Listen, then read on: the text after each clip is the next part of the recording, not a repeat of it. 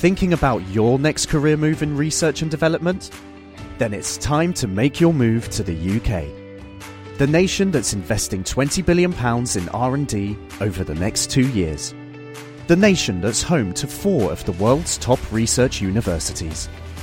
The nation where great talent comes together.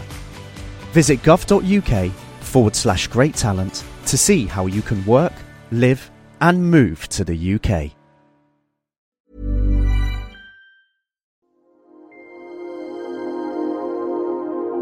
Stripping down science.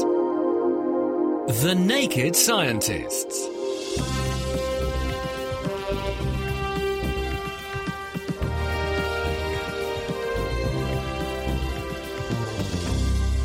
Hello, it's Sunday the 27th of March. Welcome to The Naked Scientists with me, Chris Smith. And with me, Diana O'Carroll. This week we're looking for life on the edge. This is organisms that have survived in extraordinary places, including caves that are cut off from the outside world for millions of years, and also around hot springs on the ocean floor, kilometres down from the surface. And in the news this week, why the world's biggest waves are getting bigger, the first sperm grown successfully in a dish, and a new breakthrough in melanoma. Plus, we're also answering the question of where on Earth is gravity the greatest? Or is it the same everywhere? Send in your thoughts. You can tweet at Naked Scientists or post on our wall to thenakedscientist.com/Facebook. That's on our Facebook wall. Or you can drop us an email. The email address chris@thenakedscientist.com. The Naked Scientists podcast is powered by UK Fast, the UK's best hosting provider. On the web at ukfast.co.uk. This is The Naked Scientists with Chris Smith and with Diana O'Carroll. First up, let's take a look at some of this week's biggest scientific breakthroughs. Diana, what have you got for us? Well, researchers this week have reported that wind speeds across the oceans have increased, on average, by at least 0.25% each year for the past 23 years. Now, we don't know whether this is linked to climate change, but Ian Young from the University of Technology in Melbourne claims that it's an important but often overlooked variable in climate change studies. Publishing in the journal Science this week, the team used satellite data taken predominantly from GeoSat altimeter readings, which they pieced together, and they found that wind speeds are increasing more in the southern hemisphere than they are in the north, and that the more extreme wind speeds are increasing by 0.75% per year. Overall, 0.25% each year doesn't sound like that much, but it adds up to an increase in the last 23 years of between 5 and 10%. Now, the effects of this could be bigger waves, but the team actually found no statistically significant growth in wave height over the past 2 decades. Now, the heights of northern hemisphere waves seem to be getting only very slightly smaller, and the southern hemisphere waves were only getting slightly bigger. But neither of these changes were actually significant, and the researchers point out that this indicates wave height is determined by far more than just wind speeds, with other factors including swell and fetch. On the other hand, the largest waves in higher latitudes do seem to be increasing in height, and the authors point out that in more extreme conditions, this relationship between wind speed and wave height becomes more apparent. So you could argue that if wind speeds across the oceans continue to increase, the largest waves would grow even bigger. Now, this could potentially affect how humans are able to exploit the sea, affecting fishing and shipping, for example, or it could be a positive boon to our efforts in wind farming. It's amazing to think that you can use a satellite just to measure the heights of waves, which is what they did, because you can see the wave crest. But why do they think that this is an important discovery? Because you've said that really the waves are not getting that much bigger, so should we be worried? Well, I think at the moment, no, but the point is that this increase has been quite constant. And the other thing is that it does affect extreme conditions. And it may be one of these systems where you end up getting a kind of tipping point. So once the wind does increase to a certain level above its sort of yearly average, then you might get quite a serious effect on wave height. Good for surfers, though. Yes. Because you like windsurfing.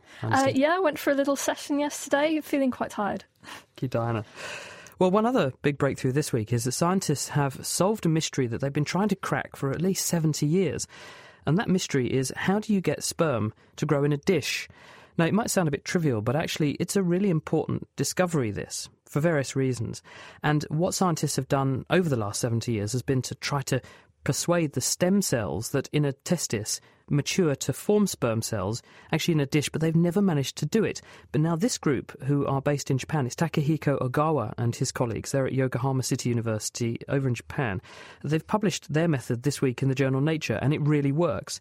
So what they did was to take a small sample of testis tissue, because they reasoned that the reason that you can't make sperm cells grow in a dish is perhaps because the cells need the three-dimensional environment and nourishment provided by all of the other supporting cells and stem cells that are in the testis. And by taking a small piece of the testis, in this case they used very, very young mice, and they put this small piece of tissue in a culture dish, and then they used a very specialised way of nurturing the tissue. So they grew it in a sort of agarose, sort of jelly-like material that they also supplied with growth factors and other nutrients. And they also did another clever genetic trick, which was to use mice that had been genetically engineered so that when they produced a sperm cell, which contains half as much genetic material as a normal cell, then it would glow green, so they could spot them easily.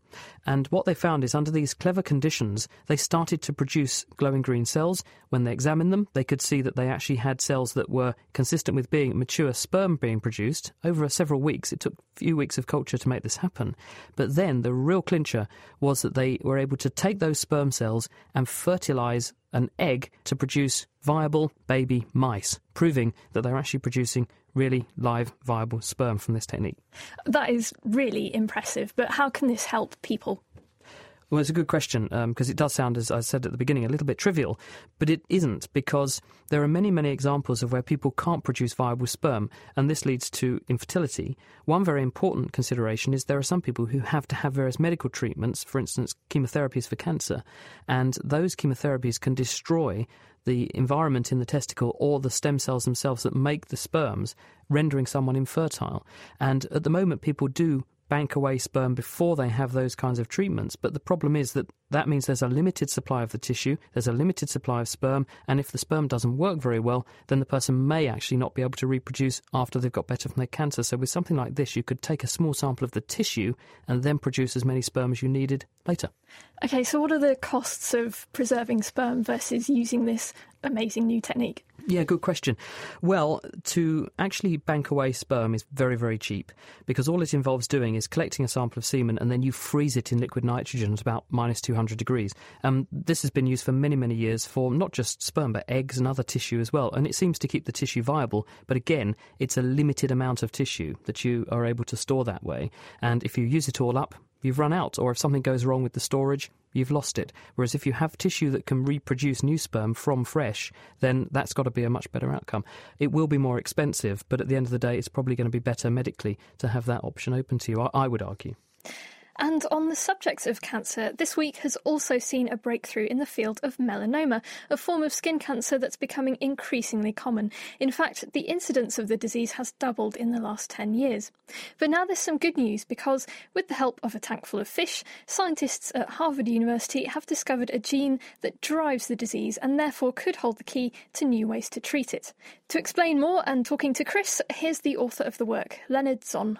Well, my laboratory has been focusing on melanoma, which is a very deadly skin tumor. And we had developed about 5 years ago a model of melanoma in the zebrafish. In this model, we took the human gene that's known to cause melanoma, a gene called BRAF, and we overexpressed it in the zebrafish in combination with another gene, P53, which is the most common mutated form of a tumor suppressor gene in humans. And that combination led to fish that developed melanoma. We're able to study those tumors, and they really resemble very similar signatures of genes to what you would see in a human tumor. And so with that, we wanted to understand whether we could use this model to find new genes that cause cancer or find new therapies that might be used for the treatment of melanoma. We knew there was a region on human chromosome 1 that was amplified in about 30% of all human melanoma. And we studied that region and found that there were 54 genes in that interval. And we then looked at gene expression among 100 human melanomas, and we found that 17 of those genes were expressed very highly. And so we needed to figure out which was the driver gene, which was the most important to the cancer. And so what we decided to do was to take each of these 17 genes and to inject them individually into our zebrafish embryos at the one-cell stage, and then to grow up those fish and count how many fish developed melanoma. And what we found was that one of those genes, a gene called SETDB1, had the ability to greatly accelerate the melanoma, and this was likely the driver gene in this particular critical interval. And is this representative of what you think goes on in humans? In other words, if you were to take human melanomas, real clinical tissue, do you see this same gene, this SETDB1 gene that you've now discovered to be involved, also mutated in the human problem? Well, that's right. So 30% of human melanomas will have amplifications of SETDB1. And we went on to show in this paper that actually 70% of melanomas will overexpress SETDB1. So it's something that's central to being a melanoma, a tumor, is to overexpress this particular gene.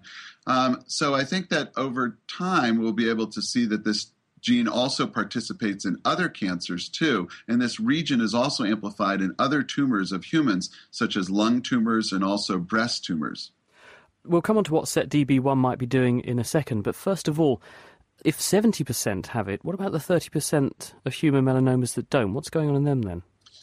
Well, the way I think about this as an oncologist, if I see a patient, I'll often describe their tumors as, let's say, poorly differentiated or well differentiated. And what that means is that I can actually classify them by how the tumor looks like under a microscope.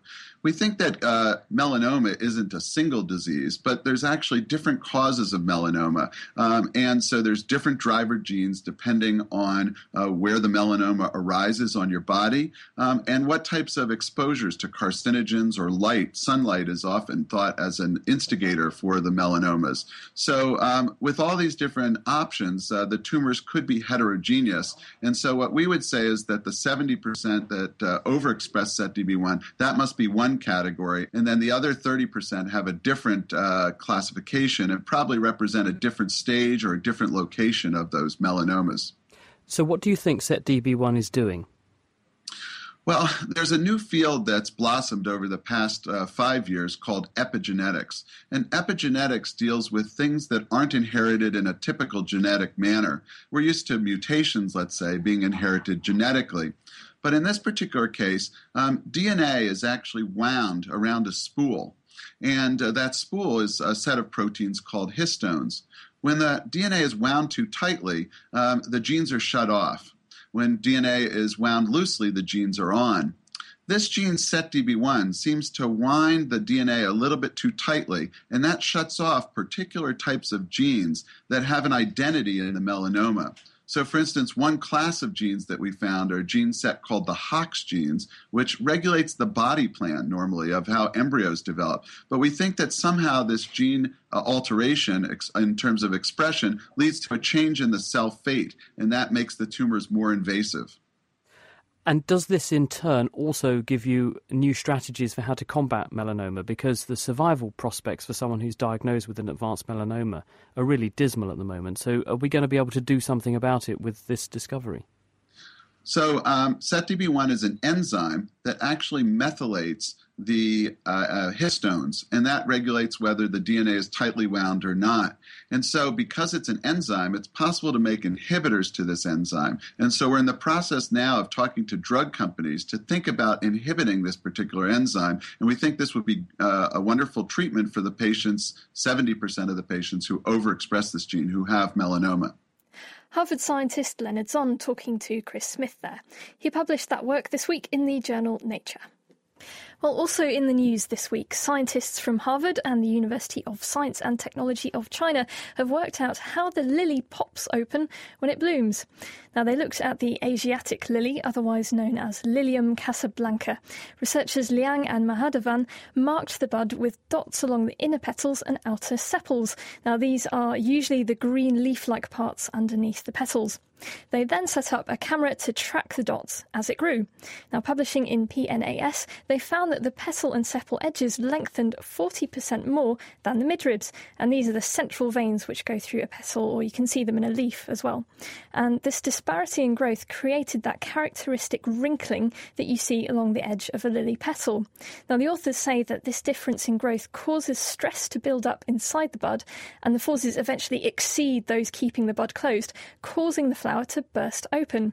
Previous studies have argued that it is actually the midrib which causes the popping open of the lily. So, to test this, the researchers actually shaved it off the petal. Lo and behold, it still popped open as normal. Now, why is this important? The authors argue that it can be mimicked in technology for designing these little thin film motors which would need blooming explosions on a very small scale. I was going to say that, or, for instance, people have informed how to make solar panel arrays unfurl in space by using similar sorts of designs. If you look at how flowers do it by storing energy in different bits of the structure so they then pop open and adopt a stable configuration, you've got the perfect compact design for sending panels or whatever into space, radar dishes and so on, so it then pops open and adopts this new stable shape. Yeah, it's a great idea when sort of space and energy is limited. Absolutely. Thanks, Diana. Well, also this week we've talked about stem cells that can produce sperm cells.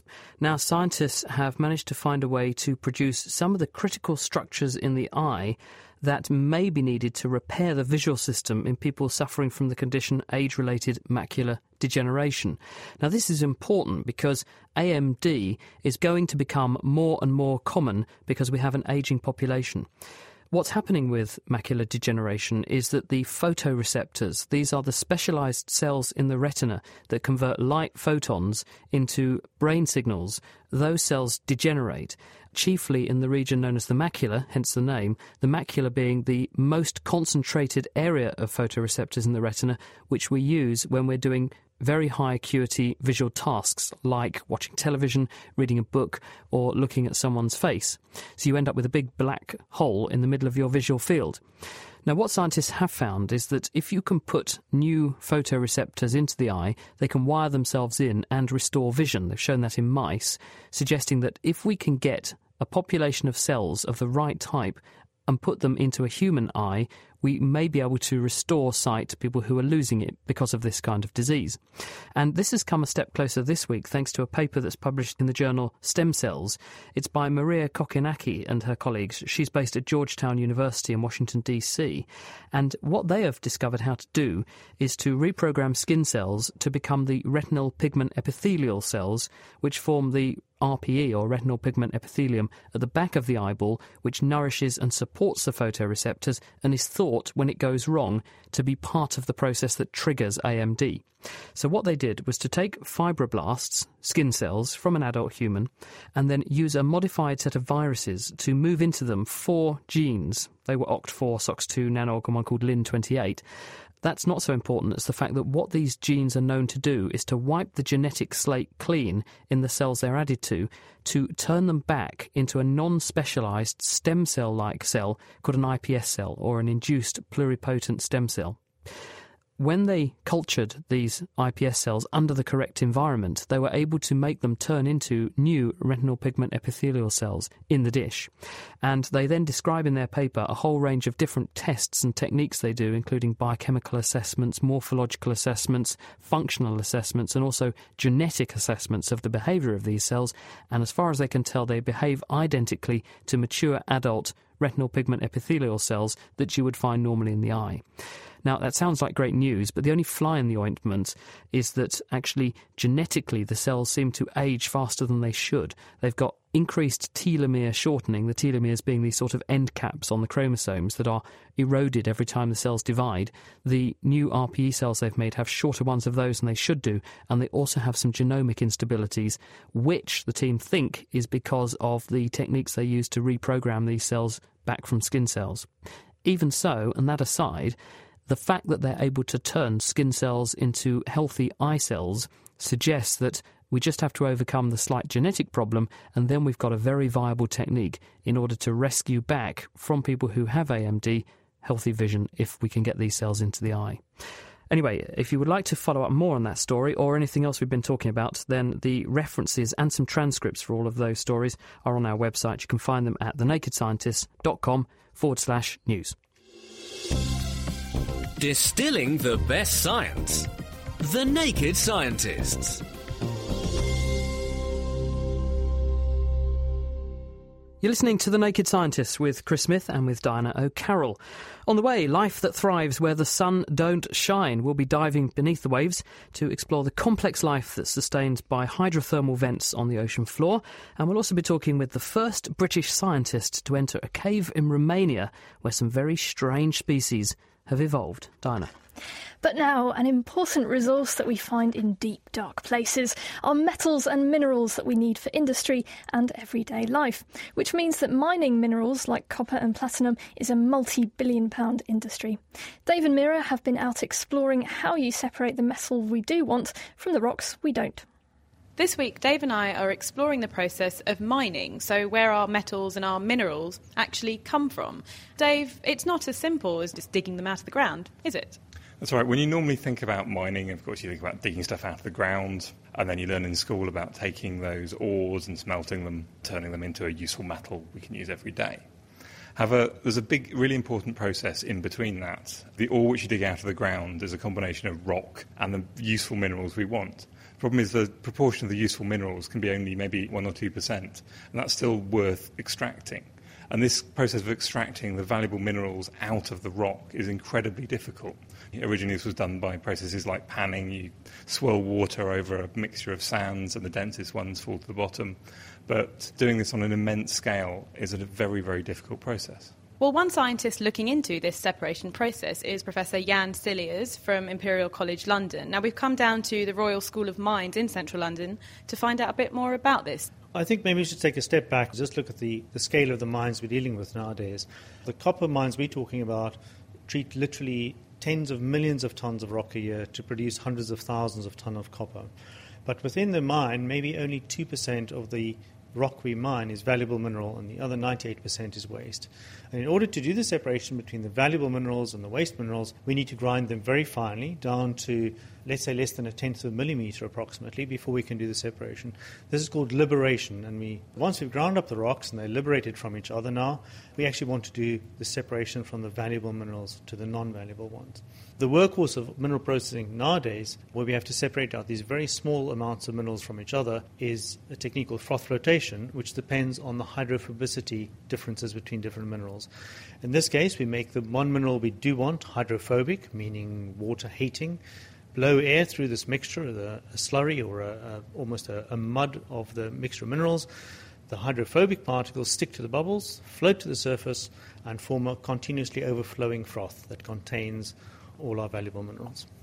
So are the valuable minerals chemically different, so your additive can make them hydrophobic?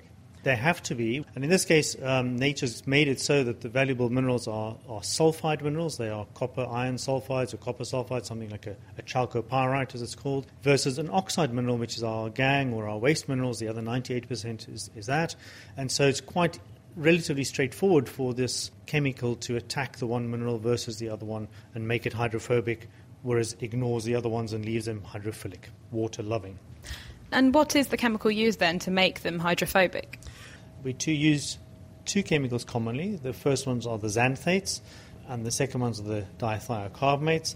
And they both are long hydrocarbon chains with a reactive front end that looks for sulfur. And it attaches to the sulfur or chemically attaches to the sulfur, leaving a long hydrocarbon chain in the solution that looks oily, if you like, and makes the mineral look hydrophobic and act like it hates being in water. So what types of minerals is this process used to extract? Pretty much all the base metals, copper, lead, zinc primarily, and many of the other metals are associated with the base metals. So platinum comes up as a nickel, copper type deposit. Silver often comes with lead. And all the major gold mines in the world now, the gold is actually a byproduct of the copper production. What's the scale of this process industrially? At the moment, the flotation process for copper accounts for about 70% of the world's production. If you look at a typical mine in North America or in Chile, where the massive copper mines are nowadays, a typical mine would maybe treat 10,000 tons of rock an hour. That's a cube of rock 15 meters by 15 meters by 15 meters every single hour. So the scale and the tonnage is just unimaginably large. And the tanks themselves then that the rock is in and the bubbles are being pushed through? The biggest tanks nowadays are 300 to 400 cubic meters each, and a typical mine would have 60 to 70 of these tanks in a row. So, yes, we're talking about aircraft hangars of froth. This process has been used for about 100 years now. So, I mean, we're in your lab where you study the foam and flotation process. What aspects of this are you studying to further it or enhance it? We've been looking at the physics of the froth, the bubble size, the velocity at which it flows, and what variables affect that. We've got a large kind of water bucket/tank in front of us with a gutter around it, with many tubes going in, many tubes coming out, laser monitors on top as well as cameras attached. So I imagine you initiate a foam here, but what are you actually monitoring and how? Yes, as you see, the tank is containing our slurry. The froth is forming inside that and overflowing the edge into what you call the gutter, we call the launder, and then overflows into a recirculation tank and through the pump, as you can see. What we're measuring is two things. The one is the height of the foam overflowing the edge of the tank, and the velocity, which we measure with a video camera you can see in the back there. We are trying to measure the volume of the froth overflowing. So we need a velocity, we need a height, and of course we know what the length of the lip is. And that, if we multiply those three together, we get the volume of the froth.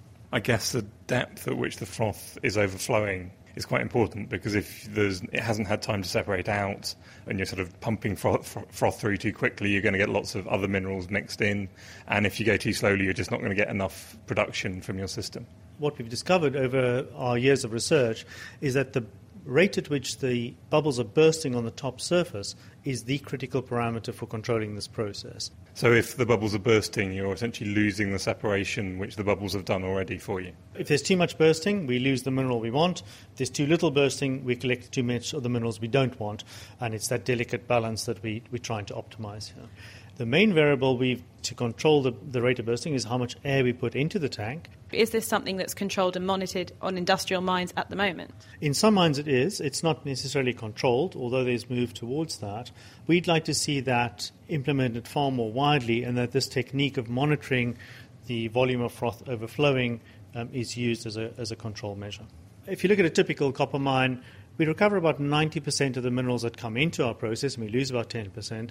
If we push that to 91%, that extra percent is worth, say, $20 million per annum. So there's a big incentive for us to get this right. What a lot of money. That was Jan Cilliers, Professor of Minerals Processing at Imperial College London, taking Mira and Dave through the copper separation process. It's The Naked Scientist with Chris Smith and with Diana O'Carroll. And you can get in touch with us if you want, as Berrigan Betts in Second Life did, who was commenting on the story we ran earlier about the scientists in Japan who are managing to grow sperm in a dish. Berrigan Betts says, do sperm actually multiply? I thought they were end stage, implying that they couldn't themselves divide. That's absolutely right. Sperm can't, but what they've been able to do is to make the cells that are the stem cells that make the sperm grow in the dish and then produce sperm in the dish, which is the thing that's eluded scientists for many, many years, and that's why it's such a big breakthrough. One reaction to your story, Diana, about wave heights and wind speeds, John in Cherry Hinton says, are changes in wind speed causing changes to our weather systems? Are they affecting, for instance, the Gulf streams and the jet streams? Well, that's a really interesting question, and I think the answer is we don't know. The researchers only really looked at wind speeds and wave heights. So, and the Gulf Stream and jet stream systems are so complex and have so many factors involved in them, it's difficult to know how wind speeds might affect them. I mean, perhaps the Gulf Stream, which can determine wind speeds because of the heat that comes off the ocean and so forth, that almost certainly will have some kind of interaction, but I've no idea what it might be. And also factoring in the fact that if we're going to shed ice from the Arctic because of global warming, this will put cool water, which is also fresh water, into the sea, and this could affect the conveyor systems that carry that warm water around the globe anyway. So the whole thing could change, but for other reasons as well. Exactly. Laying the facts bare. The Naked Scientists. You're listening to The Naked Scientists with Chris Smith and Diana O'Carroll. And as I mentioned, we are looking at life that flourishes in the absence of input from the sun. In other words, some of the most inaccessible places on the planet. Now, one of them is Măvila, which is the cave in Romania. This was discovered 25 years ago. It's got no natural entrance, and we think it's been cut off from the outside world for over 6 million years. But nevertheless, it's home, it turns out, to a thriving ecosystem of complex life, including water scorpions, worms and spiders, and they're all surviving in the absence of any energy input from the sun. Fewer than 30 people have been in this cave to date, but last April, Warwick University microbiologist Richard Bowden became the first British scientist to go in, and in fact he's going back very soon to continue the work that he started. But today he's with us to tell us a bit more about this extraordinary place. Hello, Richard. Hi. So, first of all, set the scene for us. This cave sounds fantastic. Yeah, it was discovered accidentally, as these things tend to be, 25 years ago, as you say. It's located in the very south of Romania, near the border with Bulgaria, close to a city, Mangalia, which is a very geothermally active area. There's a lot of sort of methane seeps and sulphidic mud. It's a sort of spa town, really. And near there is a sinkhole known as Obanul Mare, which is just outside the city. And 25 years ago, it was thought this might be a good place to build a geothermal power station. So a series of prospecting shafts were dug about 30 metres deep, and one of them struck scientific gold, really, when it crashed into the tunnels of this cave, which they then sent the cave scientists down and discovered it had no entrance at all, promptly sealed it up. Plans for the power station were cancelled, and it's been being studied ever since. How did they know that there was this extraordinary ecosystem in this cave? Basically, they went in and had a look. They took Cristian Lascu, who is now the editor of National Geographic in Eastern Europe, went in and had a look. He's a very prominent cave scientist in Romania, and had a crawl around, discovered a chamber about 15 minutes, I guess, crawl into the cave, which is flooded. It contains a lake. We refer to it as the lake room, which was absolutely crawling with insects and amphipods and spiders and what have you, and immediately had the cave sealed off so it could be studied. How do they know that this cave is completely divorced from the outside world? So, in other words, there is no energy flow from the sun going in there. Sure. Well, there's a number of reasons. One, we know there's no rain, no rainwater seeps down into it because of a very thick layer of hydrophobic clay located above the cave. There's no stalactites in the cave, no evidence of water coming in. 1986, when the cave was discovered, was also the year of the Chernobyl disaster, and the surrounding soil in that area of Romania was covered in radioisotopes, but the cave was not, and still is not, containing those isotopes. So we know from that extent it's sealed off. It's also devoid of the bacteria that we would usually associate to fecal matter that would be found in the surrounding farmland, and from obviously humans that go in, it's completely devoid of those. And we've checked that recently, and there is still no contamination, even though people have been going in and out for 30 years nearly. Now, you're a microbiologist, so you're presumably very interested in, you mentioned microbes, in the microbial communities that are in there, aside from the big stuff. So what are those microbes doing in this cave, and how are they presumably sustaining all the other life that's in there? That's absolutely right. The microbes basically are the trees of the cave. If you think of standard ecosystem on the surface, trees fix carbon dioxide into sugars and higher molecules using photosynthesis, so they use light to fix carbon dioxide. And in the cave, on top of the surface of the water, we have floating mats of bacteria. It looks like wet tissue paper, but it is actually just entirely composed of bacteria. And what they do is chemosynthesis, which is they fix carbon dioxide at the expense of things like sulfide and ammonia that are found in the geothermal waters. And what happens then is the mat forms, and things like nematodes and small amphipods in the water come along and eat it, which then in turn get eaten by other things, and that goes up the food web. This is not dissimilar to other discoveries that have been made around the world in other places, albeit obviously it's unique. I'm thinking of an example in South Africa a few years ago, a lady called Lisa Pratt we interviewed here on The Naked Scientist. She had a paper in Science where down a gold mine 3 kilometres underground, they uncovered microbes that were surviving perhaps for 40 million years, cut off from the outside world. They were living on isotopes or radioactivity in the rock because the radioactivity was splitting water molecules, which was then attacking other minerals in the rock, releasing forms of sulphur that they could eat. So this is a sort of a correlate of that, isn't it? It's similar. The bacteria that sort of survive on radioisotopes are a different functional group, really. The bugs that are found in Movila are actually found everywhere, really. You find these sulfur-oxidizing bacteria in normal soils and lakes everywhere, really. Also found in the deep-sea hydrothermal vents that you've already mentioned. So what will you actually be asking in terms of the questions that surround this cave? Is this actually how you got the community of microbes that are there and how they establish this food web? Or are there other questions about how they can inform various industries and economies on the surface now? I guess our real question could be, it's an analogy really of the census that's going on today. It's sort of who lives where, what do they do, how do they relate to everything else in there, how did the mat form, what else is in the mat apart from chemosynthetic bacteria, because it's actually far more complex than that. It's also full of bacteria that oxidise methane, for example, and methane and carbon dioxide are the two biggest greenhouse gases, so we're always very interested in things, bacteria that can oxidise those, particularly in the absence of light. Because then you don't have to, if you wanted to set up some kind of carbon dioxide stripping bioreactor, for example, that has been set up previously using algae, you wouldn't need to supply light for it, so it wouldn't be sort of weather dependent if you used chemosynthetic bacteria, for example. And what sorts of steps do you have to take to make sure that this pristine environment isn't spoiled by you going in and studying it? The cave, for a start, is only accessible a certain number of times per year. Only a certain amount of material is allowed to be removed. The scientists we work with at the Romanian Academy and the Emil Rakovița Institute of Cave Sciences in Bucharest are very strict on what can and can't be done in the cave. When we go in, there's obviously a 30-metre shaft that you have to descend on a rope, at the bottom of which is a trapdoor which keeps out sort of outside matter. Our boiler suits are as clean as they can be. Our shoes are not in contact with outside soil. So we can't sterilise ourselves, but we do take the best steps we can not to take anything in. Richard, thank you and stay with us. That's Richard Bowden from the University of Warwick. He's been to Movila Cave in Romania, where he works on the microbial communities there. If you would like to ask him any questions about what he's been discussing, email chris@thenakedscientist.com or tweet @nakedscientist. Diana. Yes, it's not just rock that can block sunlight. Water does too, and you need only descend a few hundred metres to enter the aphotic zone, where sunlight is too weak for plants to photosynthesise. But there are other sources of energy on the seabed, and among them are hydrothermal vents, which harbour ecosystems found nowhere else on the Earth.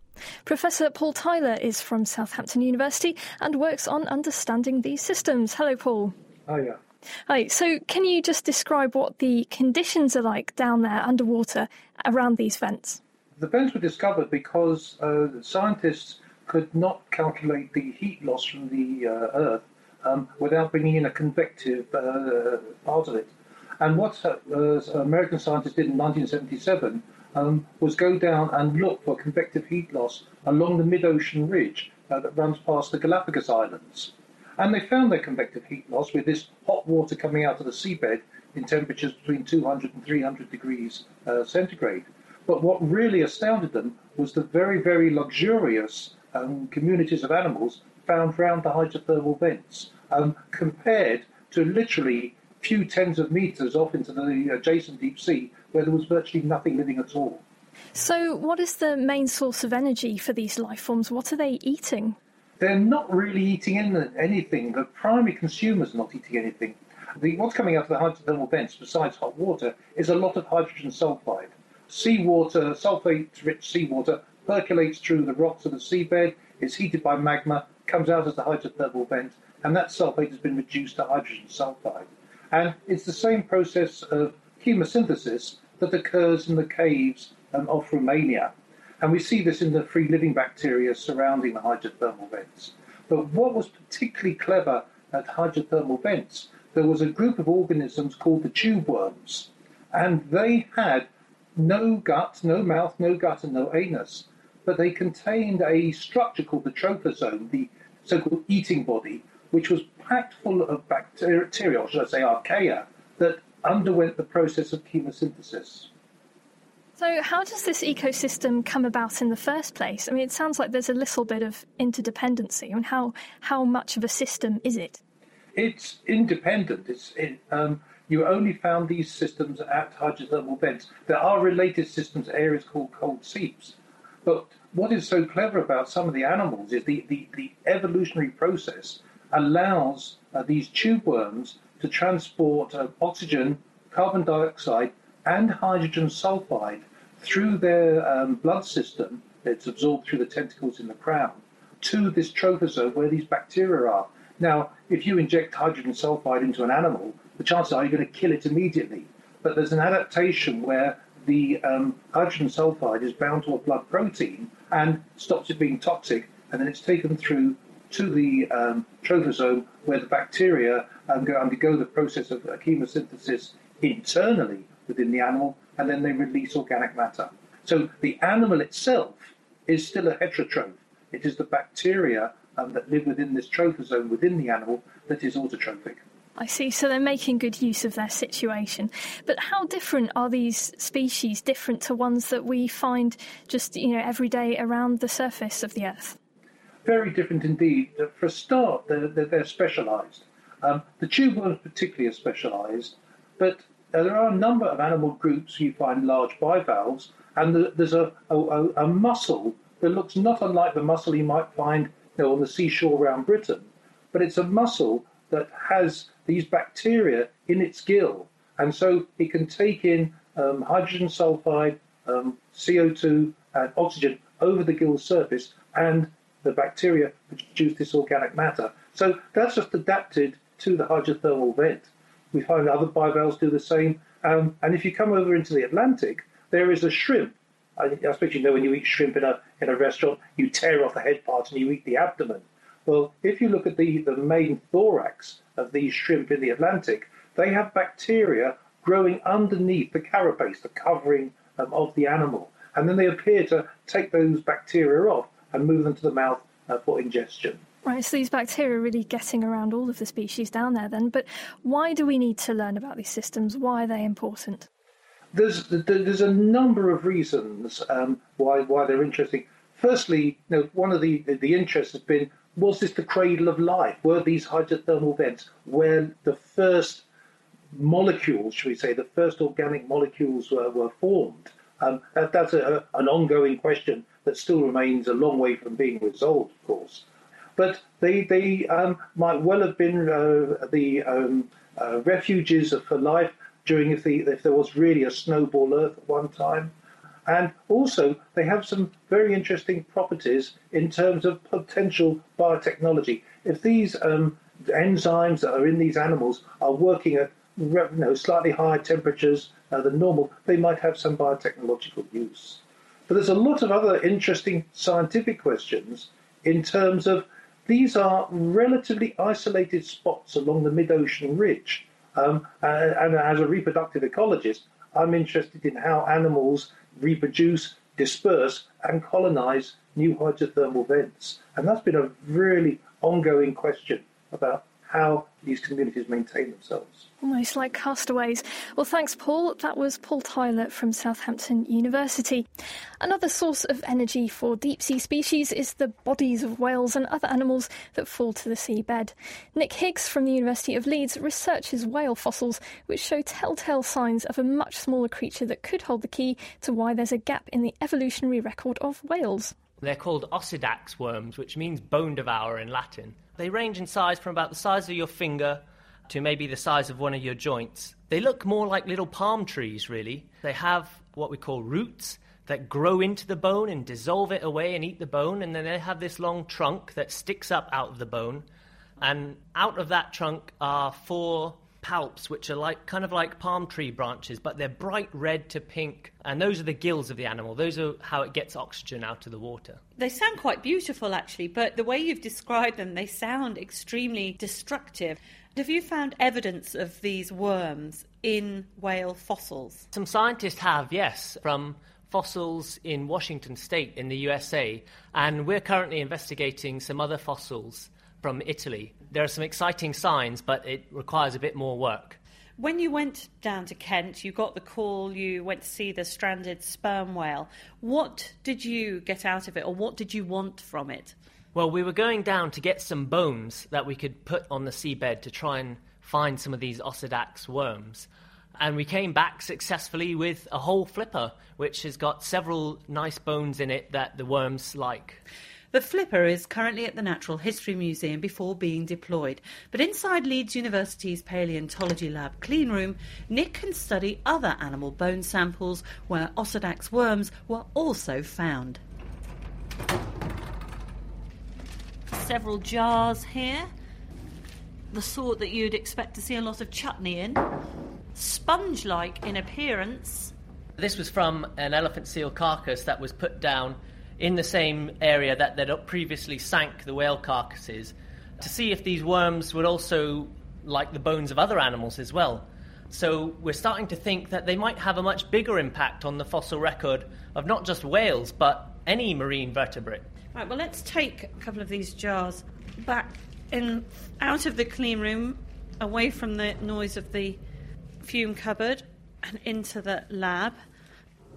What am I looking for? I'm not going to see any worms in this, am I? No, you may just see some of their tubes hanging out of the bone because they tend to dry up in the alcohol. They don't quite look as magnificent as they do in real life. But can you see here these kind of parchment-like bits sticking out of the bone? Those are the tubes. These tiny little tiny. Almost look like sort of rolled up spiders' webs. Yeah. They've kind of decomposed because they've been in the jar for so long. You can see there's several small holes on the bone. And I don't know if you can just tell, if I change the light slightly, there's a kind of mottled colour to the bone surface. I can see that, yes.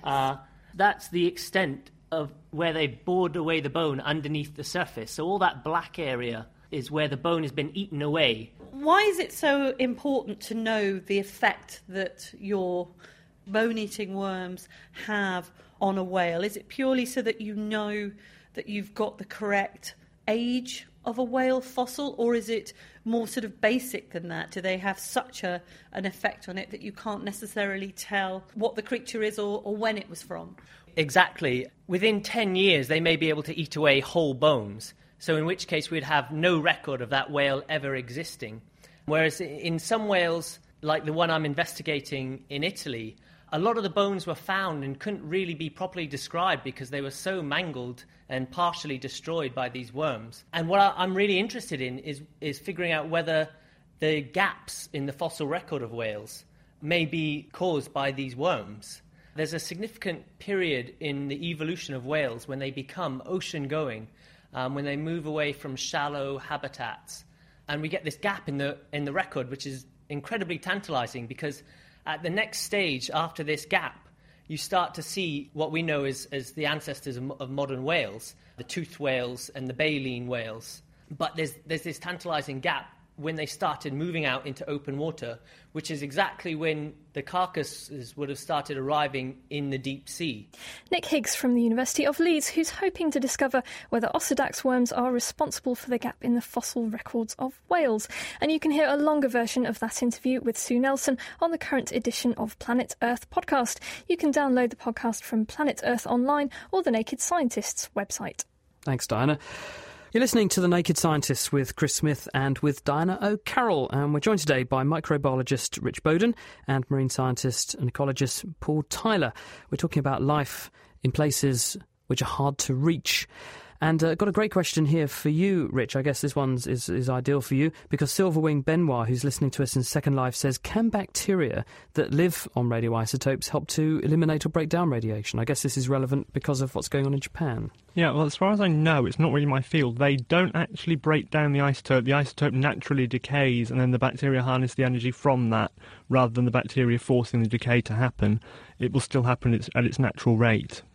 Although some people say that it's possible to use microbes to either sequester radioisotopes into insoluble forms which pose less threat, or to break down things which are in a radioactive form that's harder to clean up into one that's easier to clean up. Yeah, mineralisation of radioisotopes has been, such as uranium compounds, can be done by thiobacilli, for example. They will oxidise the uranium into an insoluble form, which is much easier to remove from solution, for example. It's been used in biomining.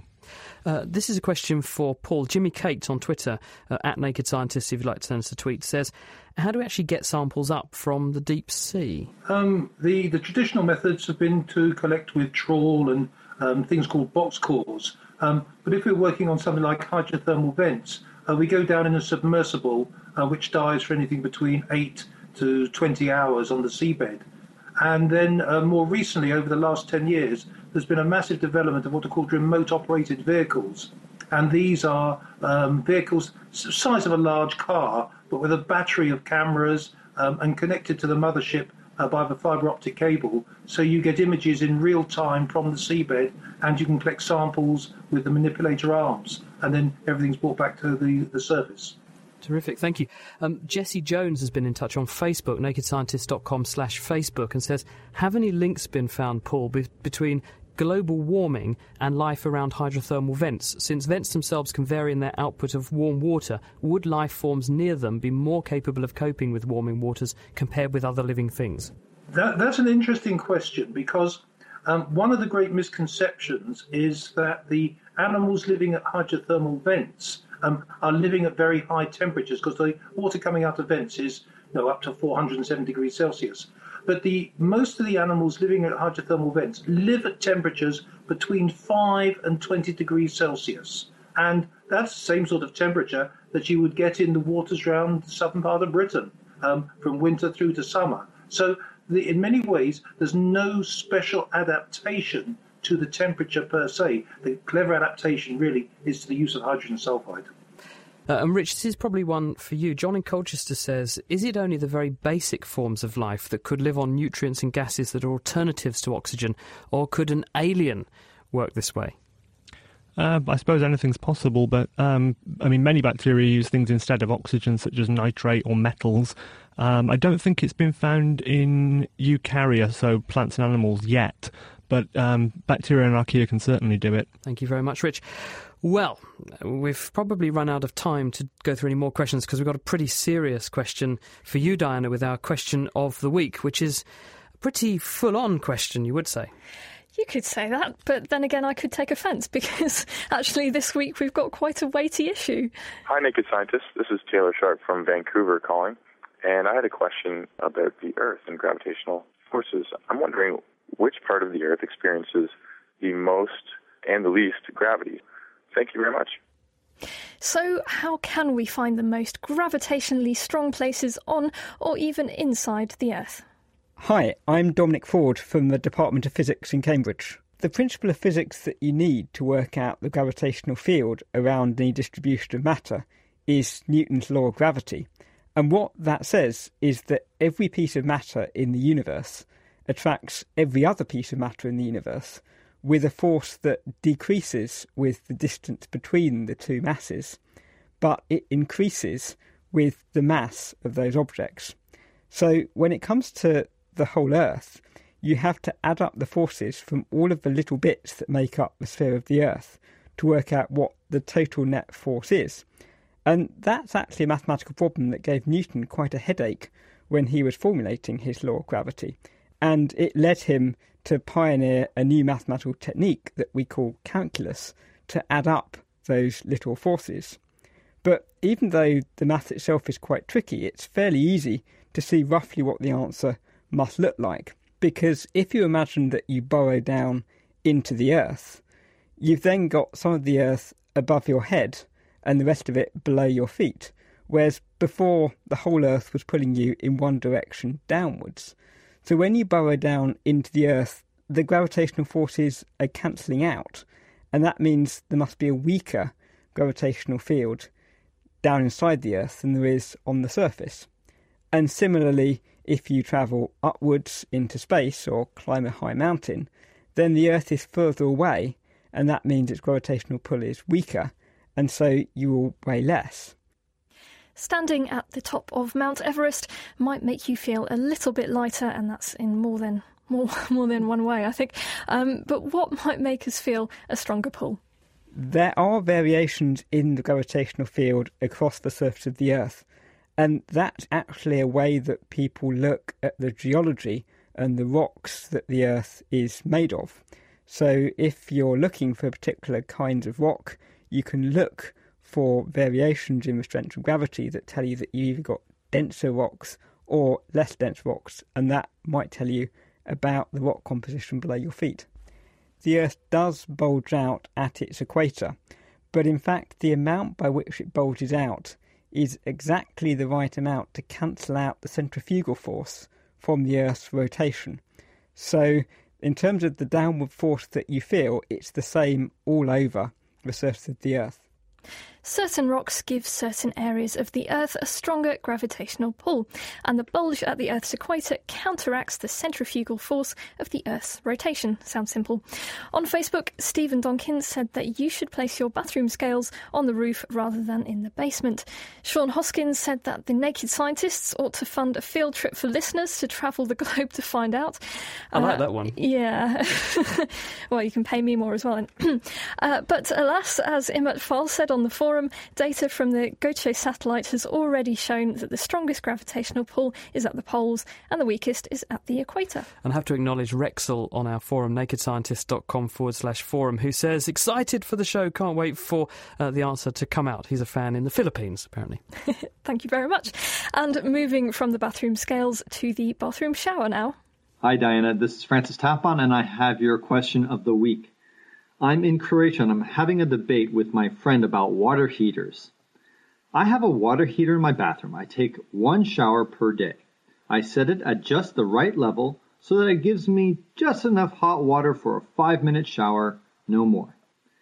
I don't turn it on until the next day when I follow the same ritual. My friend says I'm being inefficient and I'm not saving enough energy. He says I should leave the boiler on 24 hours a day because it takes a minimal amount of energy to keep the water hot once it's hot.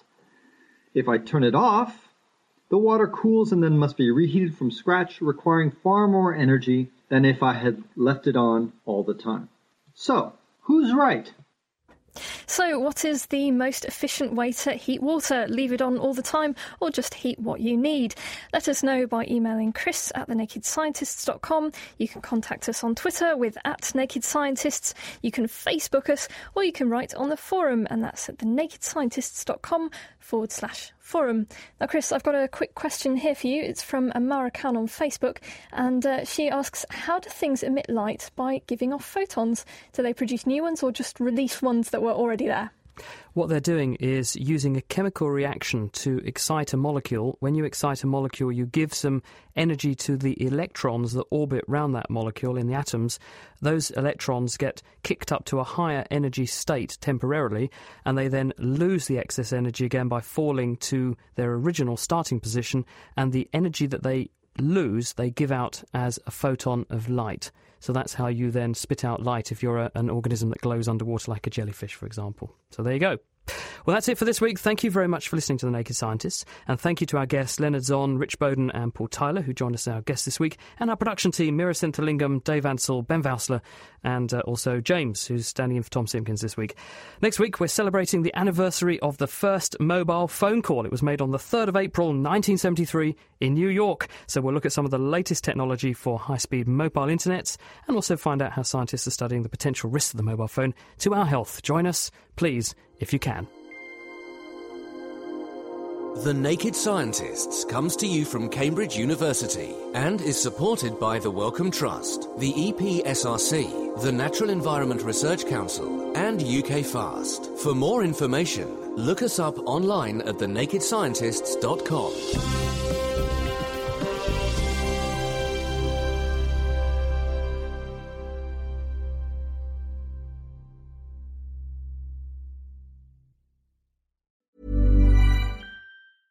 Thinking about your next career move in research and development? Then it's time to make your move to the UK. The nation that's investing £20 billion in R&D over the next 2 years. The nation that's home to 4 of the world's top research universities. The nation where great talent comes together. Visit gov.uk/great talent to see how you can work, live and move to the UK.